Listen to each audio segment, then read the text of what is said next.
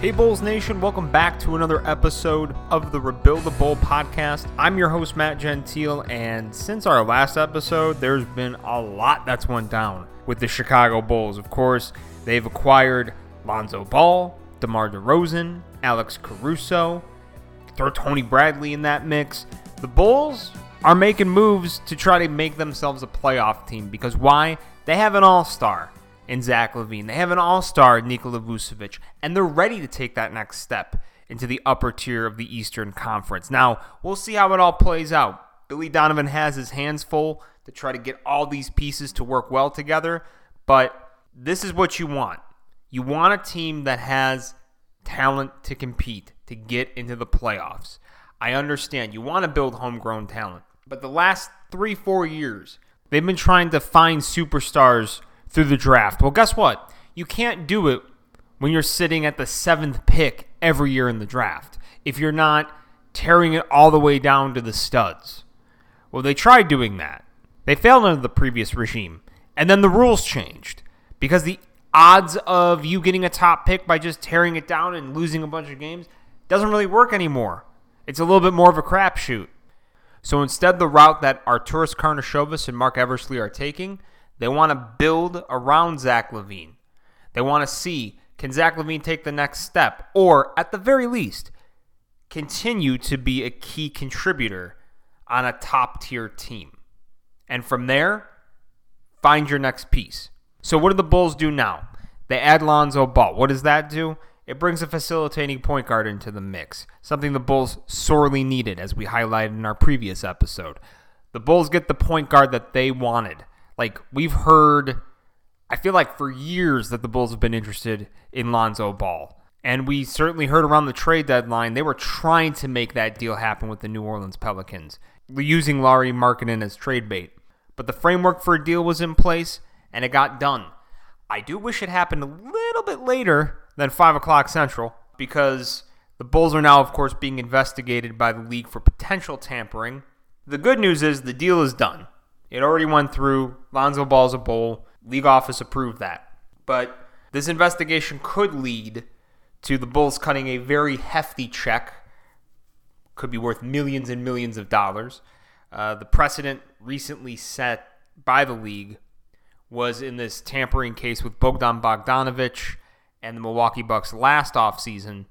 Now, Bogdanovic ended up not signing with the Milwaukee Bucks, but there was some talk about the structure of a deal before the opening of the free agency period. Bogdan ended up in Atlanta, and some reporters have said that the reason the Bucks were only docked a second-round pick and paid a fine was Bogdan didn't end up with them. Still, they ended up paying, I think, close to $10 million. I'm sure the Bulls could be cutting a check around there or even more if they're found guilty. And that's still a big if. We can't assume that anything went wrong. But if anything did go wrong, you can certainly bet they're going to pay a major fine. Now, in terms of what they could be docked, they've given up a lot of draft capital already. I get it, like, what's one more pick? You hope it's not first-round draft capital, but seeing as they got Lonzo Ball, if they are indeed guilty, I could definitely see a draft pick being taken away, a first-round draft pick. So, we'll see. Fingers crossed. Hopefully nothing is found there, and the Bulls can just move on and breathe easy. The one thing that's still surprising to me is Lauri Markkanen. I thought he would have been used in one of these sign-and trades that happened with the Spurs or New Orleans. He was not part of either of those deals. There's been teams interested, right? We've heard the Hornets, although they made the signing for Kelly Oubre, so that's kind of softened a little bit. The Minnesota Timberwolves. The Dallas Mavericks are the latest team that's being rumored, with potentially Maxi Kleber being moved in a deal. I would personally like to see if they can get a player and maybe recoup some draft capital. It would be nice, because in the DeMar DeRozan deal, you did surrender a future first, but really at the end of the day, what's a future first if you're hopefully making some runs in the Eastern Conference playoffs? I'm not quite sure what the ceiling of this team is. I'll be honest. I'm thinking maybe they're somewhere within the top 5 of the Eastern Conference. If it takes them a while to gel, maybe they're somewhere around 6, 7, 8 and have to compete in the play-in area. But there's a lot of these teams kind of all bungled together in the East. Because right after Brooklyn, Milwaukee, right after that, there's just this pool of teams that are all clustered together. Like even Philadelphia, I'm not sure if they're elevated into the top tier with Brooklyn and Milwaukee. I don't think Atlanta is necessarily there to stay. I think they caught some breaks this year, especially when they got in the playoffs. But like teams like New York and Miami, Boston, the Hornets. I feel like I'm missing another team in there. But that grouping, I feel like it's there for the Bulls to really elevate this year if everything gels together. I just like the fit for all of these pieces. I like the fact that you get the facilitator in Lonzo. I like that you add an athletic wing in DeMar DeRozan. Yes, is he not the best three-point shooter? Is he not the best defender? Yes, he's not talented in those areas. But you know what he is good at? He can score 20 freaking points in his sleep and facilitate the ball well in the half court. And to me, he's going to be the reason that Patrick Williams gets to play his natural position at the 4 and flourish in that spot. And a guy like Kobe White, if he's healthy, when he's ready, can play the role that he's meant to play and be a combo guard, coming off the bench, giving you those spurts and stretches you need. I really like this team. I like the depth. I like the fact that you have multiple options on this team. And not to mention, you're flexible still. Yes, I understand there's lost draft capital, and you don't necessarily have an alpha dog maybe yet. But if one is eyeing your situation, wants to come play with Zach LaVine, you have some options and some ways to get that player here. We saw Mark Eversley and Arturas Karnisovas masterfully operate as an over-the-cap team using sign-and trades to their advantage. And we've seen in this league, how many times has Russell Westbrook been moved? Plenty of times. And the reason I bring that up, if you need to shed a contract at some point, like a DeMar DeRozan, or a Lonzo Ball, or a Nikola Vucevic, you can do it. It's doable in this league. So you're not totally strapped. You can regain capital in some way. You can make moves happen. So I'm excited. I'm really excited about this upcoming season. To join me today to talk about these offseason moves and the upcoming season is Drew Stevens. Now, Drew Stevens, I recently discovered him on Twitter during the draft and into the infancy of the offseason. I saw that he blogs and started to read his work. He writes for War Media, WARR, War. He does a lot of different just columns and blog posts on all Chicago sports, but his thoughts on the Bulls are really well informed. He cites a lot of reputable sources and provides his takes and opinions off those. And very talented writer. And I wanted to have him on today and to introduce him to the Rebuild the Bull podcast audience, because I definitely think he's worth a follow if you like to get some nuanced takes on the Chicago Bulls. So let's bring him in now on the phone. Drew, welcome. How you doing? Man, I'm doing really well, man. It's a pleasure to be here with you. Started following you on Twitter and really got into your podcast, and I really enjoyed your executive decision series. All those episodes were awesome, man. Those guys from Bulls Gold and Michael Walton and Elias Schuster, I really enjoyed those. Thank you so much. They're always so fun to do, too, and I think we might have to reconfigure those episodes after all these moves the Bulls made, but we'll definitely get you on to do a little armchair GMing for us, because that's always a lot of fun for the guests, too. That would be awesome. I don't know if I can live up to the standard of the guys you've had on thus far. Their knowledge is a little bit deeper than mine runs at the moment, but hey, man, I'm all for it. Well, one of the reasons I wanted to have you on is because I recently started following you on Twitter, and I had seen some of your work circulating out there from War Media, and I gotta say, you got some really good thoughts on the Bulls. I wouldn't sell yourself short like you just did. A lot of your takes and your opinions are really well informed. If you could, tell the listeners a little bit about yourself, because, again, you're with War Media, but what got you into this whole gig? Well, so I've always had a passion for writing. I actually went to Southern Illinois University in Carbondale and graduated with a degree in journalism. all the way back in 2005. Did a couple internships afterward, and life just kind of took me in a different direction. I'm actually I work in healthcare at the moment, but around the time The Last Dance came out last year, a friend of mine who actually went to SIU as well and who was running War Media, Kyle Means, he saw that I had written something on The Last Dance, and he invited me to start writing for War Media, and it just kind of took off from there, man. It was great to kind of tap back into a passion of mine. And at the end of the day, I'm just a Chicago sports fan, primarily the Bulls. And I'm just a guy that likes to write, man. I love to write, especially about sports, and I'm just enjoying doing that now. It's really been fun, man. The process of learning more about these teams and listening to guys like yourself who have been around kind of the Bulls community for a while, getting you guys' perspective. So everybody kind of has something unique to offer, and I really value that. And I try to use what I hear from the national media guys to kind of inform my writing. So I appreciate you saying that, because I try to take as much care as I can into not just putting something out there that I know is not going to stick, or I know, it's not coming from a well thought out place. That's one of the main things that kind of drives my writing. Well, and what's amazing too, you said there that you're a journalism major, and from one journalism major to another, I could tell by the style of your writing that you're very careful. Yes, sir. And I try to approach, I try to approach the podcast the same way. Like, if I'm not an expert on something, I don't try to pretend I am. And that's why I try to bring guests on that can help inform the listeners, and I just try to drive the discussion through questions or certain things that I've read from sources I trust, articles I trust, media outlets I trust.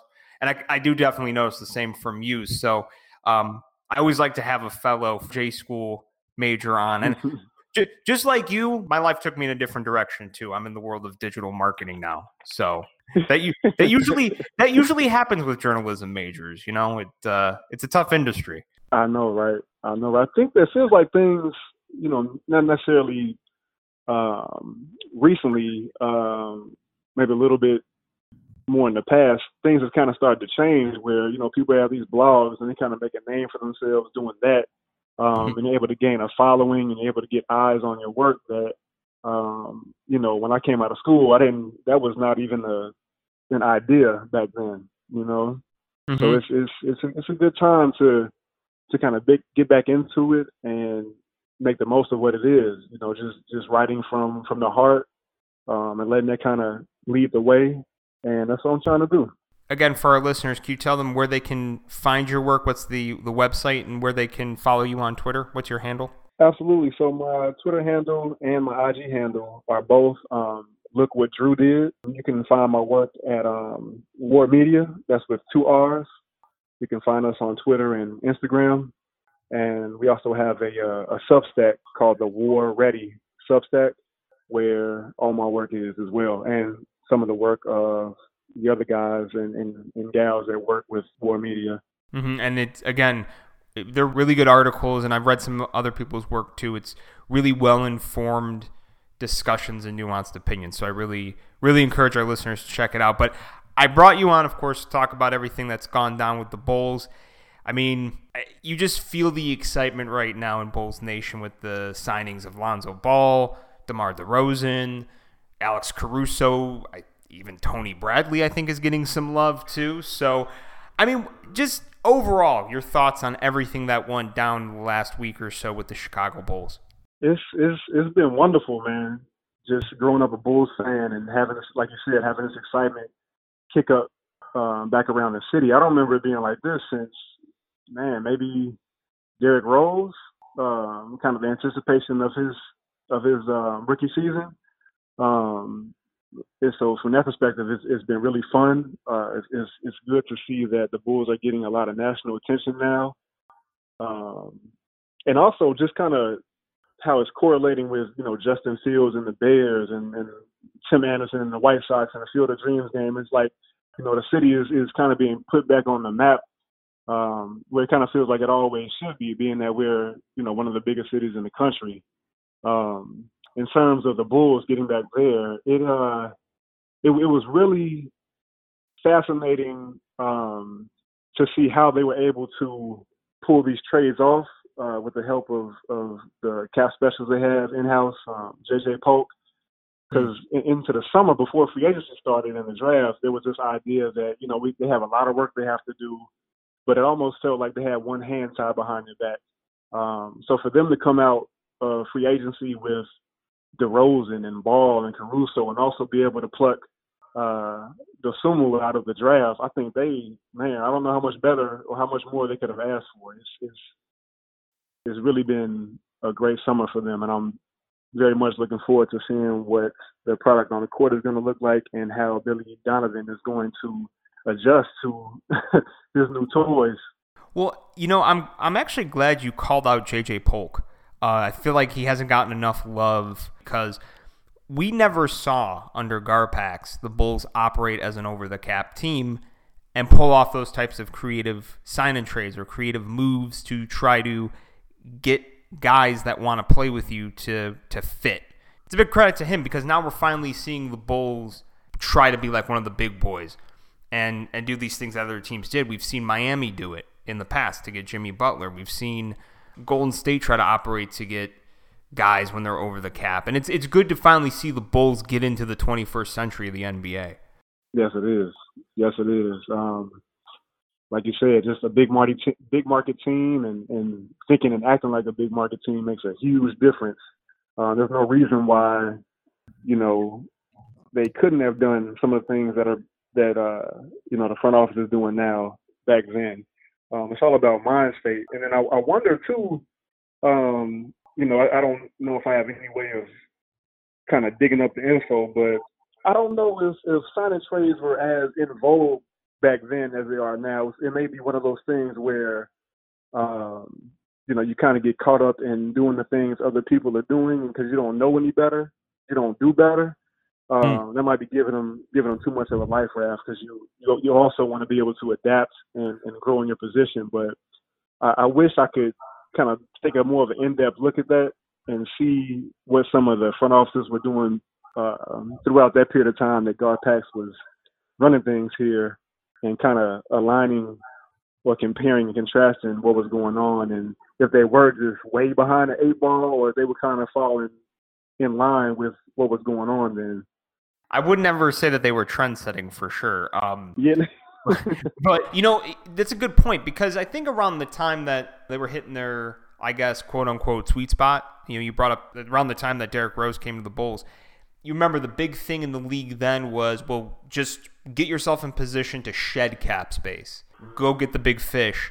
And then you kind of saw when they tried to make the play for Carmelo Anthony in 2014, they were trying to get him to sign a sweetheart deal for them, or at least sign at a low, below market deal, and it didn't pay off. He wanted to go to New York. And I feel like since that moment, the philosophy around the league might have changed. You realize a lot of these guys weren't going to take deals below market value. I think once LeBron James started to say, hey, I'm going to get what I'm worth, and the rest of those guys at that same tier said the same thing, I think that's maybe where it changed, where front offices had to adapt and say, okay, well, now these guys aren't going to take below market deals to win titles. We got to do something to manipulate our cap space to get these guys. Yeah, that's a great point, man. Those are great points, especially about Carmelo and how, they kind of played it a little cheaper than maybe they needed to or could have. And how even with that episode, they still kind of continued along the path that they were on instead of kind of seeing the error in their ways and trying to do better. You gotta, if you want to win big, you gotta play big. You gotta roll the dice. You can't just sit on your laurels or, say, well, we tried, and think that's gonna solve the problems or get the franchise back to where you want it to be. So that's a great point. That's a great point with Carmelo. So with all these moves that happened, and I thought you wrote a really good piece about how you think Zach LaVine was the straw that stirred the drink in all of this. So if you could just, and I encourage everybody to go check out Drew's article on this, but if you could recap it just a little bit for our listeners as to why you think Zach LaVine played maybe the biggest role in getting Lonzo Ball and DeMar DeRozan to sign on the dotted line. So yes, I think it all started with AK and Eversley jumping on board and going into their first season, not making many changes outside of bringing in Garrett Temple, and them not knowing what direction they wanted to go. They were kind of settling into a evaluative period, and by All-Star break, by the time Zach got his first All-Star nod, it was clear that they were going to align themselves with Zach and do everything they can to build the team around him and put more support around him as well, give him a better supporting cast, better players, help him, the team, and the franchise get back to a state of respectability around the league and relevance. And, from that point on, to their credit, they stayed in that direction. They made that trade for Vooch, which kicked everything off, bringing in another All-Star. Weren't able to work any magic with the Pelicans and Lonzo Ball at the trade deadline last season, maybe because of that trade for Vooch. But they stayed the course. They kept working the phone, working David Griffin, and were able to bring in Ball and Caruso and DeRozan. But it all started from Zach convincing them that they needed to build around him to get this thing moving in the right direction rather than blow it all up.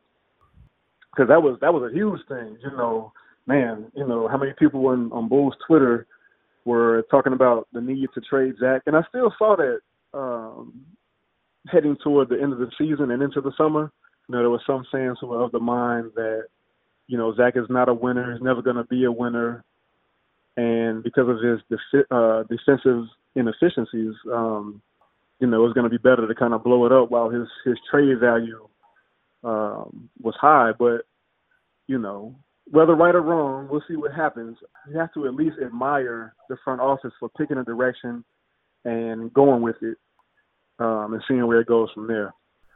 Well, and I totally agree with that because, I often said on these episodes before the 2021 season that it was a year of evaluation. And I was even in that camp, I'll admit it, that was open to the idea of trading Zach. I thought he was a valuable piece, but I wasn't sure if he was, a number one on a championship contending team or even a number two. But, once I saw him play this year under Billy Donovan, he made a believer out of me to think he could be a key piece to a title contending team. And you just got to fill out the rest of the roster and maybe find the big alpha eventually to come in. There's still room for him to grow. So I'm keeping an open mind too. But to your point, AK and Mark Eversley definitely saw that, and they've built this team around him. And I guess my question now for you would be, of the signings they made, who do you think is going to have the biggest impact in elevating this team with Zach and Vooch? That's a great question. And as much as I like the defense that Lonzo Ball and Alex Caruso bring to the team, I think it's got to be DeMar DeRozan. He him being a wing, first of all, he's going to put Patrick Williams in a more natural position at the four, which has been, highly debated as well and argued. And secondly, just the ability he has to play make for his teammates and for himself is going to set Zach up and set up the rest of the team in ways that we haven't seen before.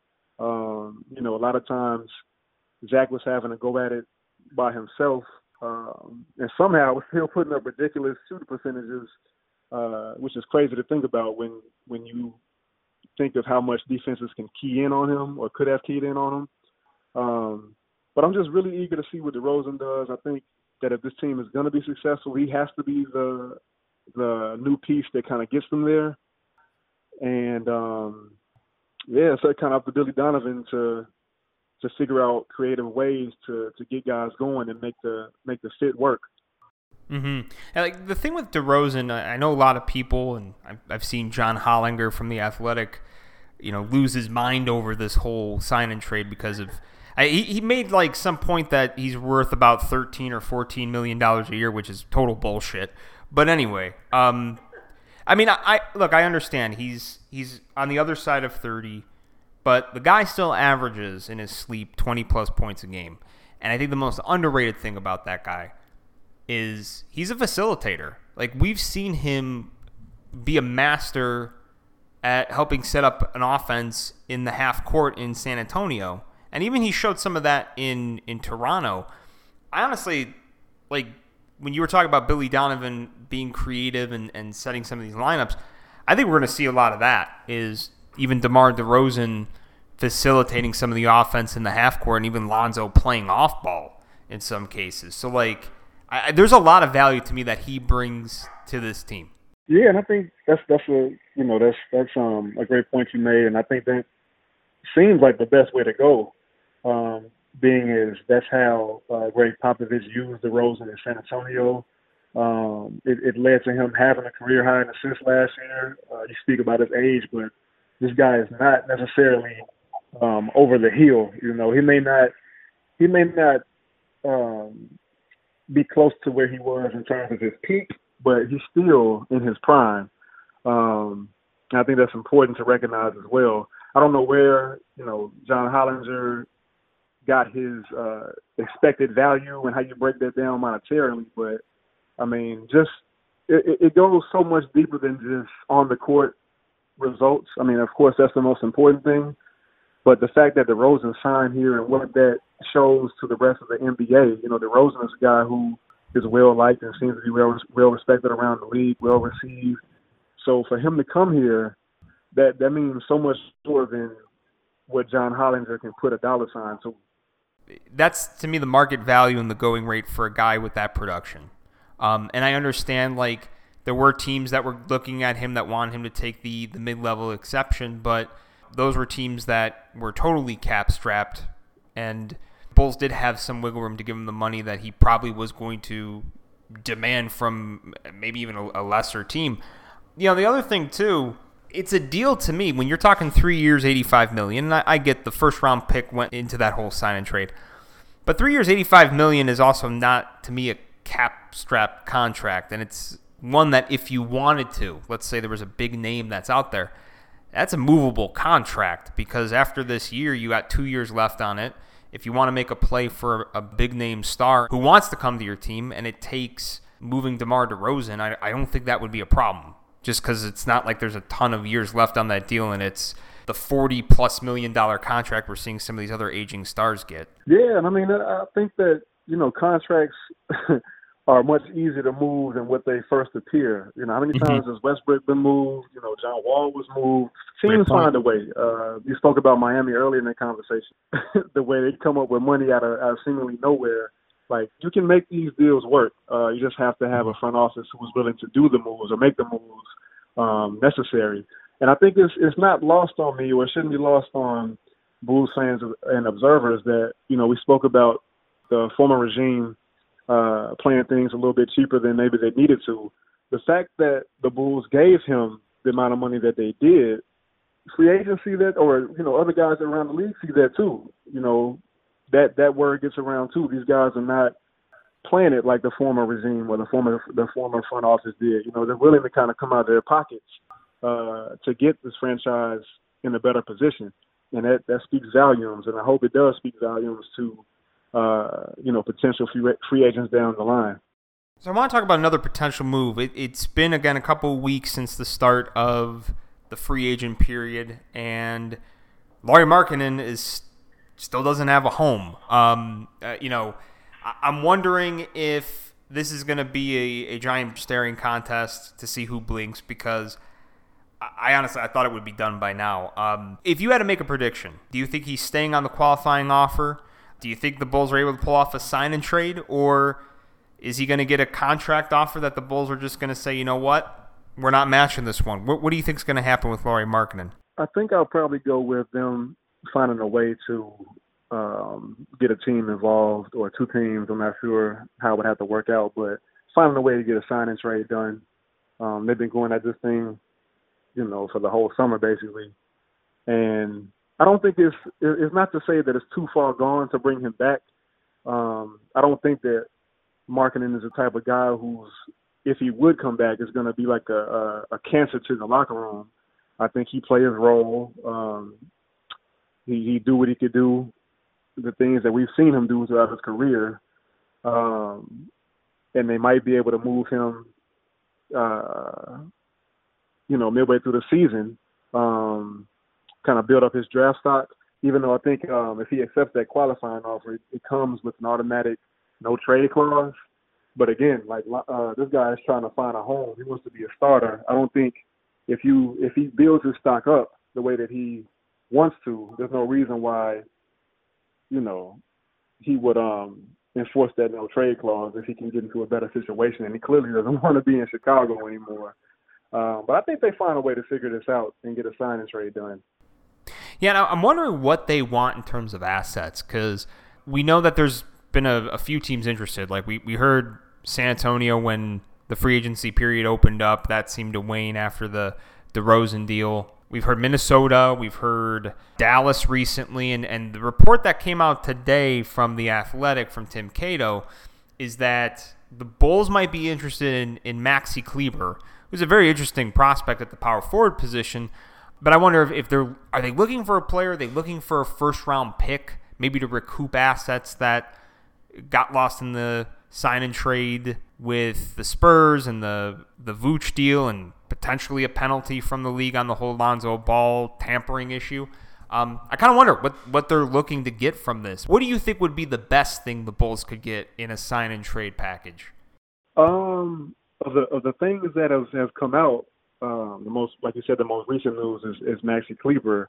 I think that might be it. And depending on how it worked out, they might be able to get another player in return. I think the best way to go right now, although they, are kind of short on draft capital, they still need to build up that front court depth. And Kleber is a guy who moves his feet pretty well on defense, can knock down the three. I think there was a difference of maybe 6 or 7 points per game between Markkanen and Kleber.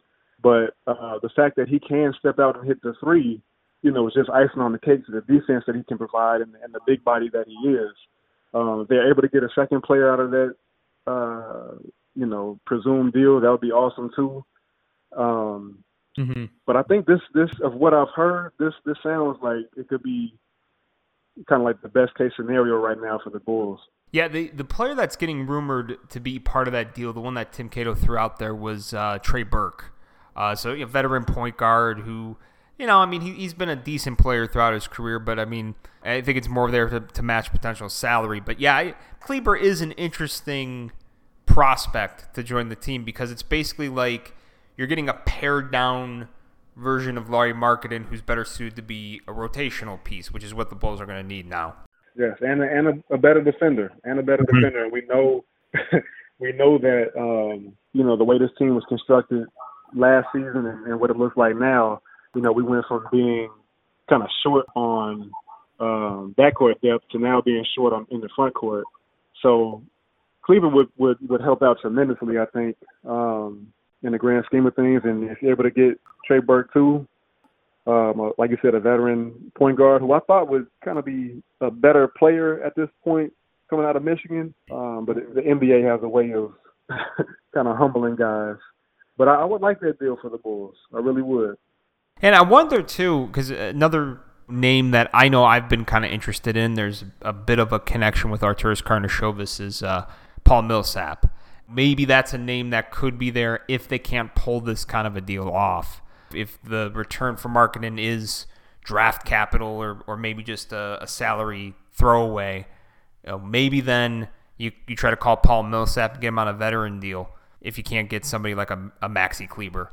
Yeah, that's another great avenue to turn to as well. You could do much worse than a veteran like Millsap who can score when he needs to in terms of his shooting stroke, knows how to play defense. He's savvy, been in the league a while. That's another viable option, or would be a viable option if it worked out. You start thinking about a second unit of Kobe White, Alex Caruso, Maxi Kleber, or Troy Brown Jr. in there. Troy Brown Jr. Either Kleber or Millsap, Tony Bradley. Like that's a pretty decent second unit. Like there's a lot that Billy Donovan can do with the second unit, weaving pieces in and out. I don't know. That gets me pretty excited for next year, because the one thing that really bothered me last season is the lack of depth. And you saw how depth was so important when guys go out of the lineup or get hurt. And it's kind of nice that this could be a year where they have some pieces that they can turn to if guys got to sit out for a little bit. Yeah, absolutely. It just would kind of reinforce how everybody is kind of feeling about the team right now. I'm really interested to see how they use Troy Brown Jr. And how Donovan maybe staggers some of those starters, namely, DeRozan and Levine, with the guys in that second group. See what he can get out of them. And like that's what I was going to say too. Like it would be nice to see some more staggering. I know he tried to do it a little bit last year, but when you got to stagger in Denzel Valentine and Garrett Temple, I mean you're grabbing straws at that point. But yeah, like there's a lot of opportunity to do that, and I am interested to see, even with Coby White, when and if he's healthy. That's an intriguing one to stagger in and out, because now you can just let that kid cook. Like, let that kid do what he does best and create his own shot, get those open threes off the ball. Like, that to me is what Coby White is suited to do, not necessarily be your floor general. And you got plenty of facilitators now, like we were talking about with DeMar in the half court, Lonzo Ball pushing the ball on a lot of fast breaks. There's a lot of opportunity for Coby White to do his thing. There really is, man. There really is. You know what? I don't think we talked about Caruso in that second group, or maybe I missed it. Yeah, man. Like the way that these deals have worked out, and kind of how they put players like Patrick Williams and Coby White in better position to succeed, it's phenomenal. It's phenomenal. Now they just gotta be able to execute. As we start to wrap up here, I want to actually ask you about Patrick Williams. I mean, he had some impressive games in Summer League. Now, again, it's Summer League. But how are you feeling about Patrick Williams coming into this year? Because he's going to move to probably a position he's more suited to play in this league at the 4. You think we're going to have a big year out of Patrick Williams? Man, I stopped short of saying big, just because it's relative to each individual's definition of that word. But I feel better about him now than I did before free agency. Like we talked about, bringing DeRozan in now settles him into that 4 spot, and having Ball, having another year with Vooch, and Zach being able to play maybe with Coby White sometimes. It's not going to put that same amount of pressure on his shoulders to score as it looked like there was going to be before these trades went down, before free agency went down. So I think that he's in a better position, just like the team is in general, to succeed, really. And I don't know that he showed enough last year in terms of kind of wanting the ball and wanting to be relied upon to score. It kind of had to be pulled out of him, and that's okay for the team that we have right now. It's not a bad thing to not have to rely on a second-year player to make like a Herculean jump in his sophomore season. Now we just got to figure out, what he can do to help the defense. I think that's where his contributions are really gonna take shape. I think on the defensive side of the ball, and maybe being able to become a more reliable, not reliable, but a more willing shooter from the corners. Playing off the ball, playing off Vooch, playing off Zach, playing off DeMar. So I'm looking forward to his development as well. Well, and it's interesting because, like, one of the reasons I think he made his way into the rotation and into the starting lineup so early is he showed that willingness and aggressiveness on defense. But I think against some of those wings last year, he really struggled, like against those threes and those guys that are a little more, a little faster offensively. I think he struggled against them. But you saw against 4s when he did slot into the power forward spot, he played pretty well. So I agree, like, there's a lot of opportunity there for him to grow defensively even more this year and then become a more reliable scorer. The one thing I do worry about with some of the takes I see around Bulls Twitter from Bulls fans is I think a lot of people are expecting like the next Kawhi Leonard. I would be freaking ecstatic if he became the next Luol Deng. Like, that would make me happy. I feel like some people need to pump the brakes. If he turns out to be there, like if that's his ceiling, great. But if his ceiling is only Luol Deng, like a lot of people would go back and redraft and take Luol Deng with the 4th pick. You know what I mean? Like, that's not terrible. Yeah, man. I mean, Luol Deng meant a lot to those Bulls teams, and he was a guy that kind of broke the deal down where it was rumored for Kobe Bryant to want to come here. You know, it was all because of Luol Deng allegedly that deal fell through. So this for him to be on par, if he can kind of develop that way and be on par with Luol Deng, you could do a lot worse than that. I think Bulls fans would do well to, you know, the guys who aren't familiar with Luol Deng or have forgotten about him to Google this guy, man, because Luol Deng could hoop, man. No doubt. And, you know, you forget, like, I think people always remember kind of like that early iteration of the Bulls where Luol Deng was expected to be this max level superstar. He never turned out that way, but you saw his value on those teams with Derrick Rose, and he ended up being an all-star caliber player in the league. You know, he was still highly productive. So yeah, if Patrick Williams turned out to be that, and you add all these other pieces to the Bulls, you could do a lot worse. Last question before I spring you loose, Drew. What's your expectation level for this team? You know, a lot of people say they could be a top 4 or 5 team in the East, the Bulls, or maybe a little lower end of the playoff picture in that play-in range. Where do you think the ceiling is? So I think the ceiling for this team, man, it's tough to see them entering the Brooklyn Nets and Milwaukee Bucks territory.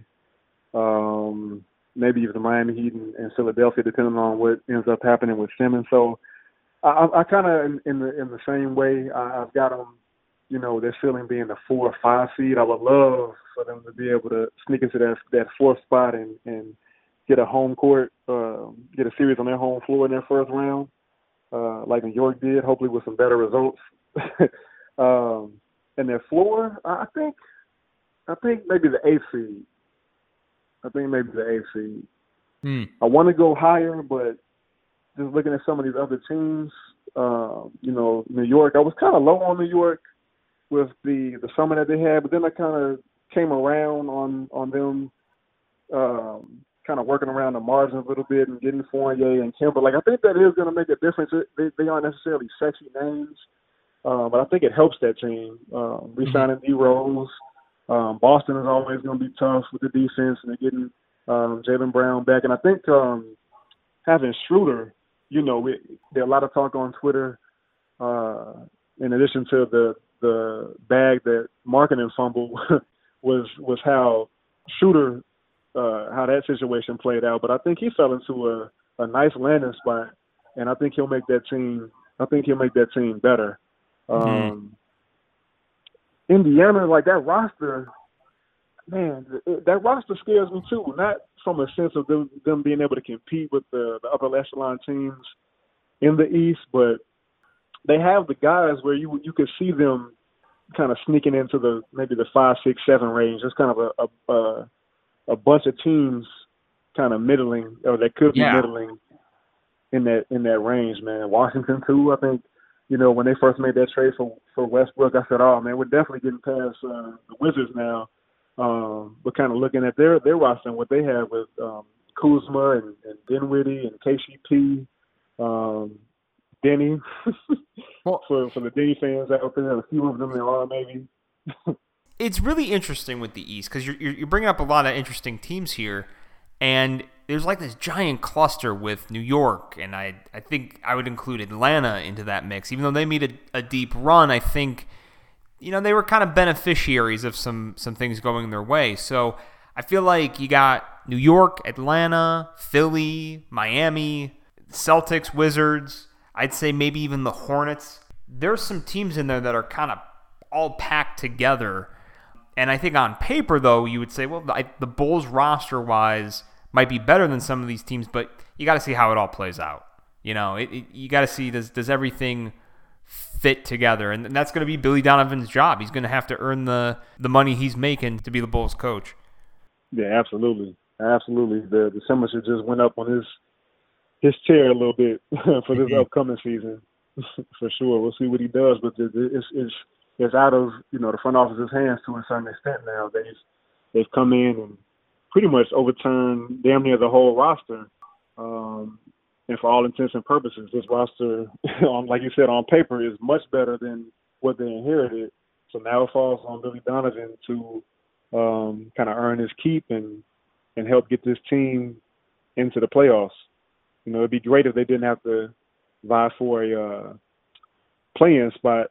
But, beggars can't be choosers around here, not with the way things are going recently.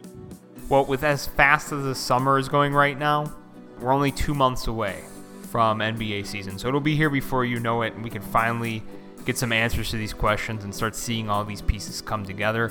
Drew, thank you for coming on, and we'll have you on again soon. Yeah, man, that'll be awesome, and I appreciate you so much, man, for having me. Like I said, I enjoy your pods, man. So for me to even be on this pod with you, man, it's awesome, man. Thank you.